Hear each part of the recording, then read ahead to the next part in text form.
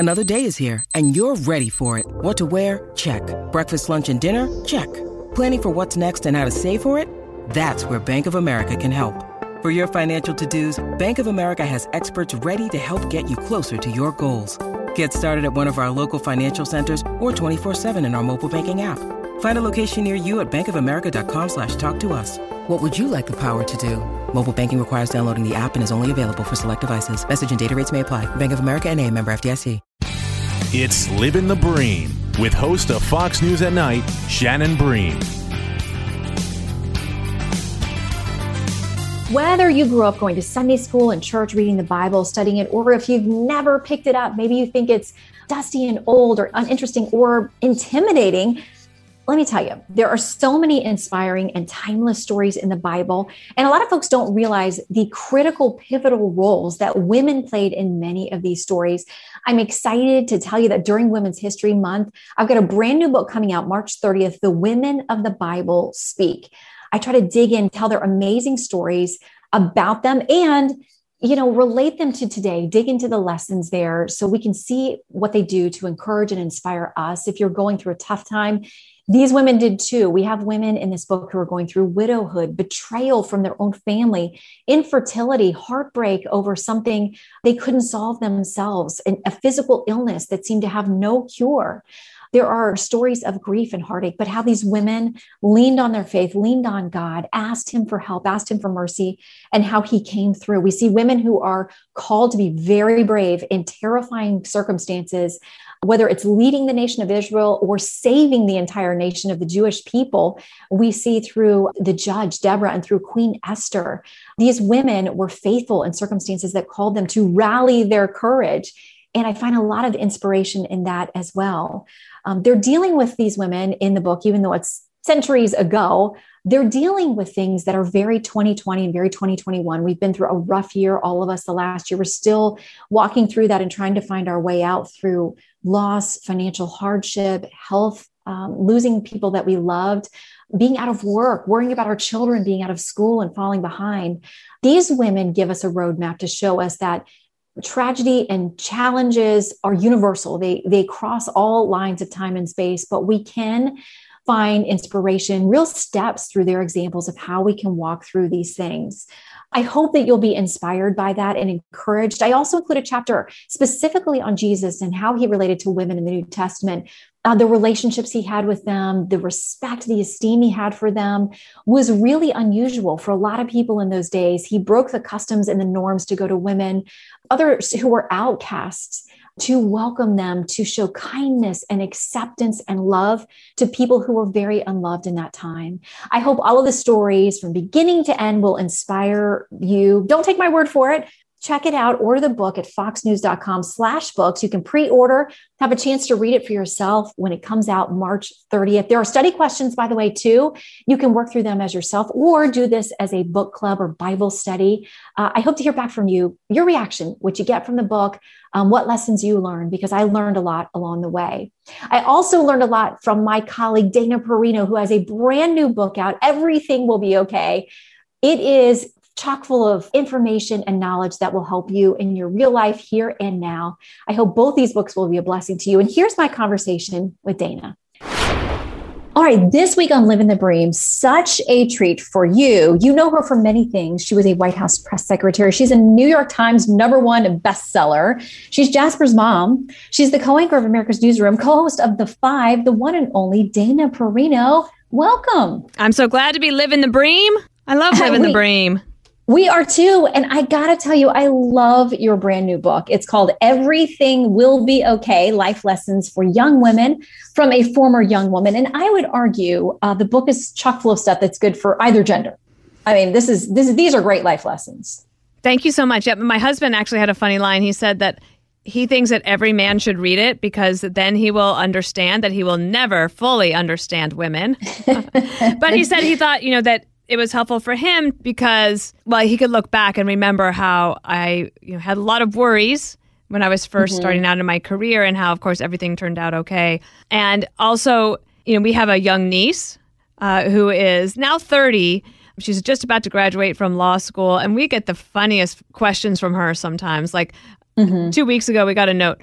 what is it like when you work with people who really don't know what they're doing, but you're not in a position to say something? And so, we get on the phone and we talk to her. And when she first started, she was very worried because she felt like she was rubbing people the wrong way, and that she wasn't liked, that she wasn't liked in the office. And I said, well, are you respected? Right. And things like that. So, he got a little bit of a kick out of it. Absolutely. And you make such a great point, because there's so many different ways, if you've gone into a career field as a young woman, that you do feel like you need to connect. You talk about the skills that you need to have, and we'll break that down a little bit.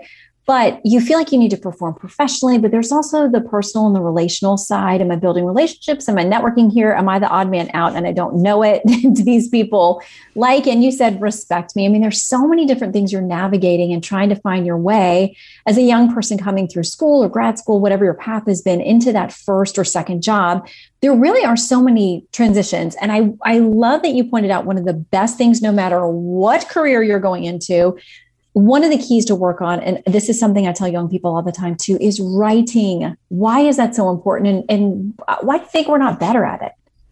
I don't know. I think that we're not taught well in schools, and there's not an emphasis on it. And it's not until you get into the workplace that you see that the people who are better writers, they are the ones that are going to get more promotions, more raises, more opportunities, more chances to travel or present in front of the board.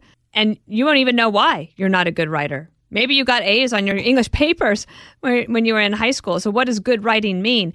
It's a little bit hard to figure out, right? And writing for the workplace is also a little bit different than writing an English paper.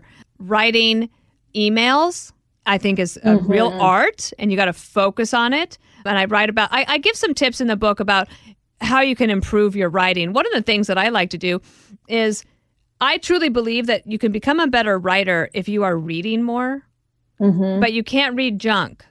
You have to pick some things that you read. So let's say that you work in the pharmaceutical industry. You need to find the best trade reporter for that industry and read their work. Also read your boss's work or the things that the company is putting out. That way you'll kind of get a sense for the language that can be used. Now, that doesn't mean you can't be creative, too. You should be. And there are some great guides out there. Shannon, there are so many books to buy that will teach you how to be a better writer. There's an entire section in the bookstore. Books on writing. Exactly. That's how important it is. Yeah, and I think the more that you do it and the more that you seek feedback from people that you trust, you just going through the process and getting better, not being afraid of edits. I think it's all part of getting better. I'll tell you, I had a wonderful mentor, and she was the chief of staff to the congressional office, the first one that I worked on or the first office I worked in on Capitol Hill. One of the things that she used to do, she was a heavy editor, and this is back in the days when you had a hard copy edit, right? Oh, yeah. Maybe with the red pen. I still like those. I tell you, I think it actually helps you become a better writer because you can see. And I'm sure you had AP style guidelines, right? So you knew what all the little symbols meant and things like that. Well, that's how I learned from her. She would rewrite my stuff and put things around, put things in the margins, and you have to try to figure it out. And then I realized, oh, wait, there's a formula here. Right. And something she did I thought was very helpful that I do today with my staff. She would blind copy me sometimes, but copy me on a lot of emails as I was learning the ropes to become a press secretary. And by doing that, I could see how somebody that I admired, a role model, a mentor, how she was communicating. And I'm not saying I would completely copy her, but I understood the style. I understood what she wanted. And then I became somebody that people could turn to when something urgent was needed, if we were in the middle of a crisis, if they needed me to brief the boss, things like that really helped me. Becoming a better writer helped me with all of those other things too. It really does have a ripple effect to everything, I think, in your career, to be able to communicate well and in the way that is effective within your organization and for your boss. We're talking to Dana Perino. She is the author of the book, Everything Will Be Okay, Life Lessons for Young Women from a former young woman, not that former, by the way. And it is out March 9th. So check it out. You can pre-order it now, and wherever it is, where books are, you will find it. And by the way, can I just say that you always look beautiful, but the cover of the book, you're like a certified supermodel. No. But my husband, your buddy Sheldon, saw it too. And he was like, wow, that's such a great picture of Dana. I'm like, I know, she looks terrific. You know what I like about the cover? I feel now at 48, looking confident and happy. Yeah. It doesn't mean that I've settled, right? Like I still have ambition. I want to do a good job. I wake up every day excited to go to work, nervous about going to work. Like I really want to do a good job. But there's something about reaching a point where you understand that work is part of your life. It's not all of your life. Yes. And I love that you included that in the book too. And you talk about having room for relationships and love, right? And choosing to be loved. Right, exactly. Yeah, and you guys have such a great story. I think that the advice I got from a family member way back when I had met Peter on an airplane, we had decided about my moving to England, but I was so nervous. I was nervous to leave my career. Of course, I was only 25, but at that time, right? And I was nervous to leave my career, thought I would never get a chance to work back in politics or journalism again. I was afraid to go overseas where I wouldn't be able to work because I didn't have a visa.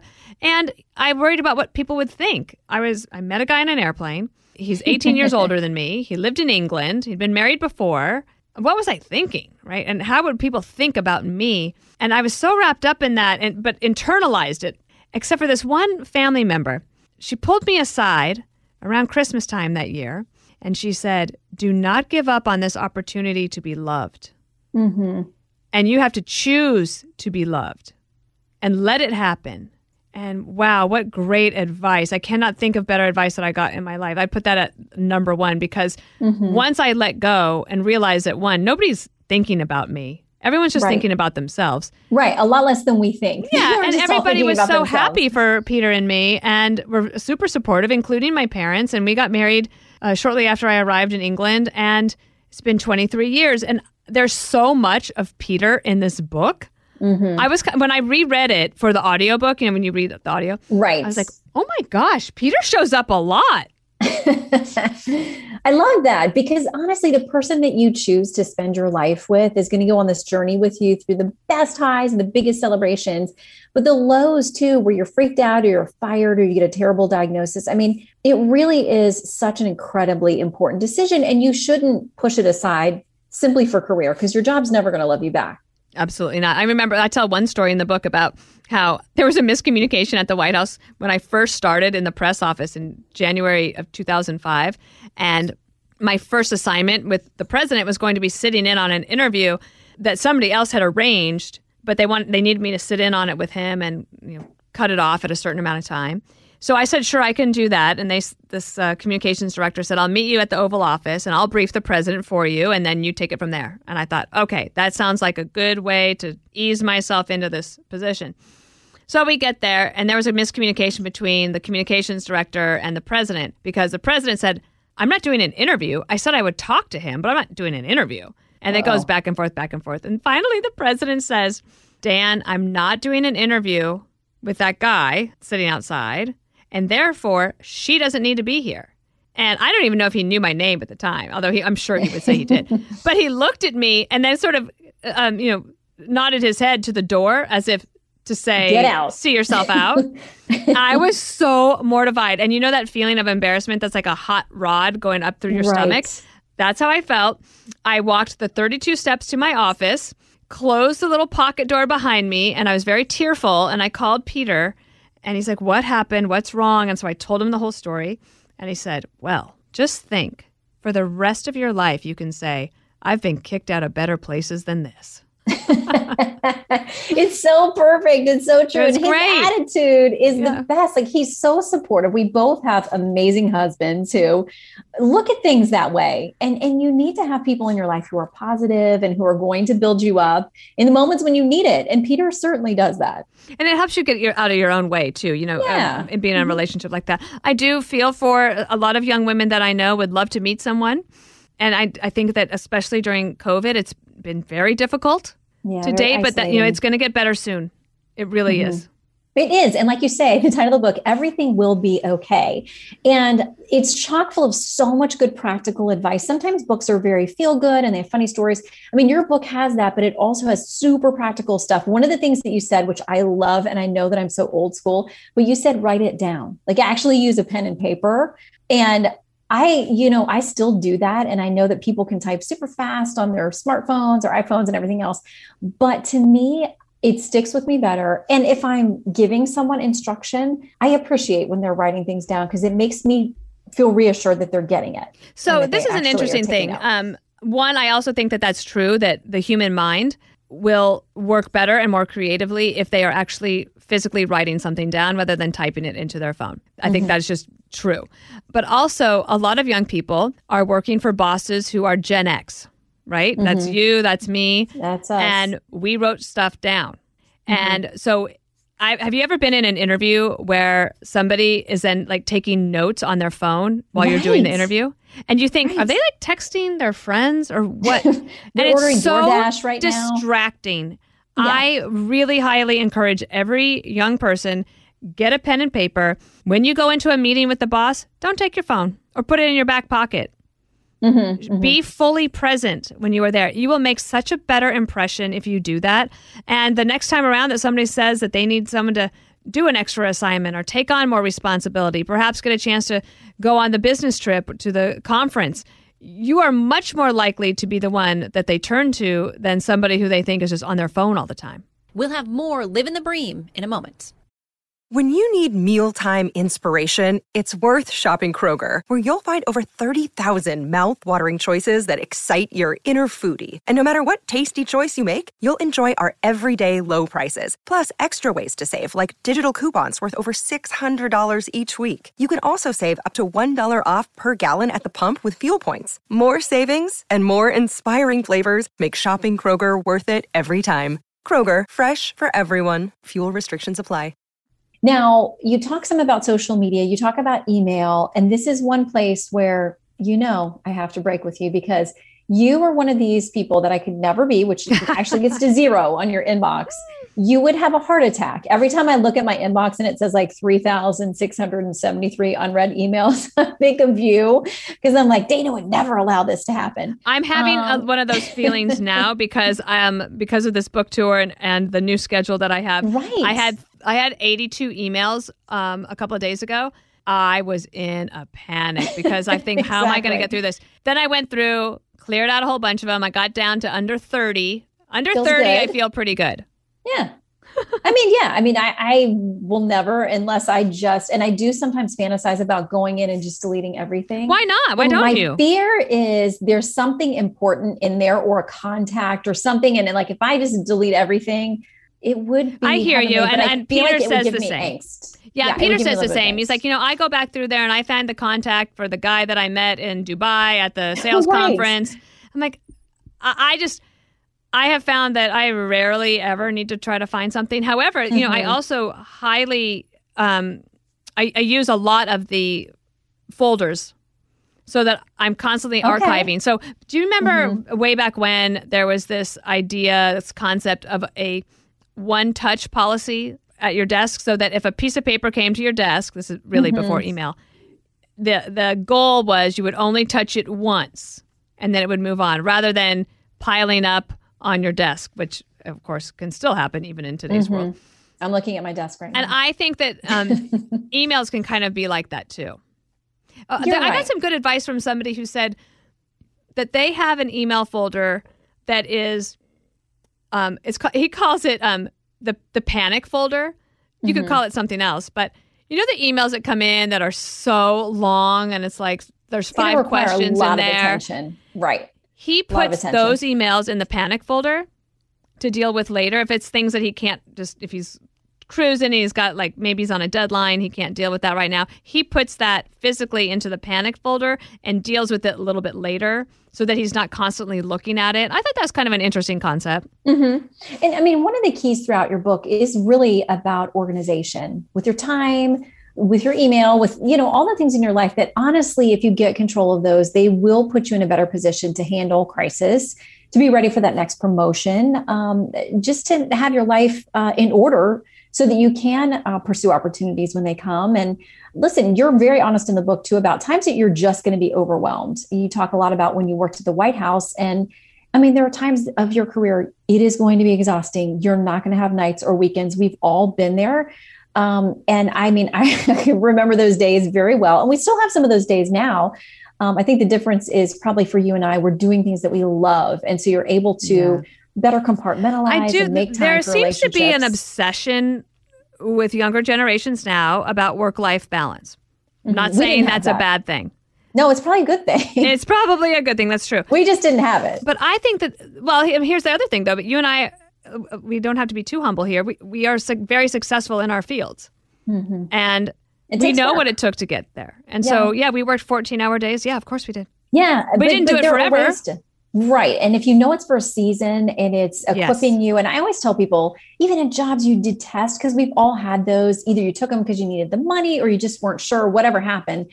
There's learning and purpose in all of that. There's networking in all of that. You're going to pick up some skill there, even if it's, covering for your horrible boss, and getting things done on deadlines. I used to have people, one particular person that I worked with when I was in practicing law, who would give me things the night before they were due because she just hadn't gotten to them. And she's like, we have this, 50-page motion that's due in federal court tomorrow. And so, I mean, you learn from the tough things too. So there really is, you talk about an idea of gratitude and being thankful even for the difficult things in your life, and then finding ways to get yourself past that problem to maneuver on to the next phase. And when I do interview a friend of mine, she's one of those, how does she do it all kind of friends. And so she has 3 boys. Now they're sort of, I think, 10 up through 15. And she has been a global talent officer for a big multinational company for a long time. She's a wonderful cook, a terrific wife, an amazing friend. Like, she's all of these things. But because she works in human resources and talent management, I asked her for some advice for working moms or people who think that they want to be a working mom one day, and how to structure a career and family in a way that she has. And there's some really good advice in there. And one of them that I think is important is, if you are going to take some time off to raise your children, and I highly encourage it, absolutely. She says that you should open up an LLC, so a little small business. So you might call it Dana Perino Communications, LLC. And you have that, and you can have as many clients as you want or not during the time that you are raising your kids. But it's good to have some projects. There are new skills that come on board. There's new technologies you need to know about. You have to keep up with things just a little bit. But if you do that, when you go back to the workforce, you are less likely to be cut in your salary because there's no gap in your employment history. Brilliant. I thought that was a really good practical piece of advice for moms and dads, but this book is really more for women, to think about how you can protect yourself while you figure out a way to have it all over time. And right. I mean, every part of life is a season, and we're going to have different priorities at different times. But this book, again, by Dana Perino, Everything Will Be Okay, Life Lessons for Young Women from a Former Young Woman, is out March 9th. I would encourage you to get copies for every young woman in your life. I will be giving this as graduation presents to everyone. It really is the most practical guide I've seen for 20 and 30 somethings, really walking through what you need to do to get control of your career and of your life and to have joy in all of it. Well, Shannon, you really do embody all of that, right? You are the person that I think of as somebody with the utmost integrity, such dignity, grace, so accomplished, and also so joyful. You really are that package. And so I appreciate learning from you and having you be one of my role models. Well, thank you, my friend. I think people will they will gain so much from this book, and they'll get to know you a little better and have a lot of laughs too. So all the best with the book. And Dana, thank you for being on this week's Live in the Bream. I love Live in the Bream. Thank you. Woo-hoo! See you soon. This is Jimmy Fallon, inviting you to join me for Fox Across America, where we'll discuss every single one of the Democrats' dumb ideas. Just kidding. It's only a 3-hour show. Listen live at noon Eastern or get the podcast at foxacrossamerica.com.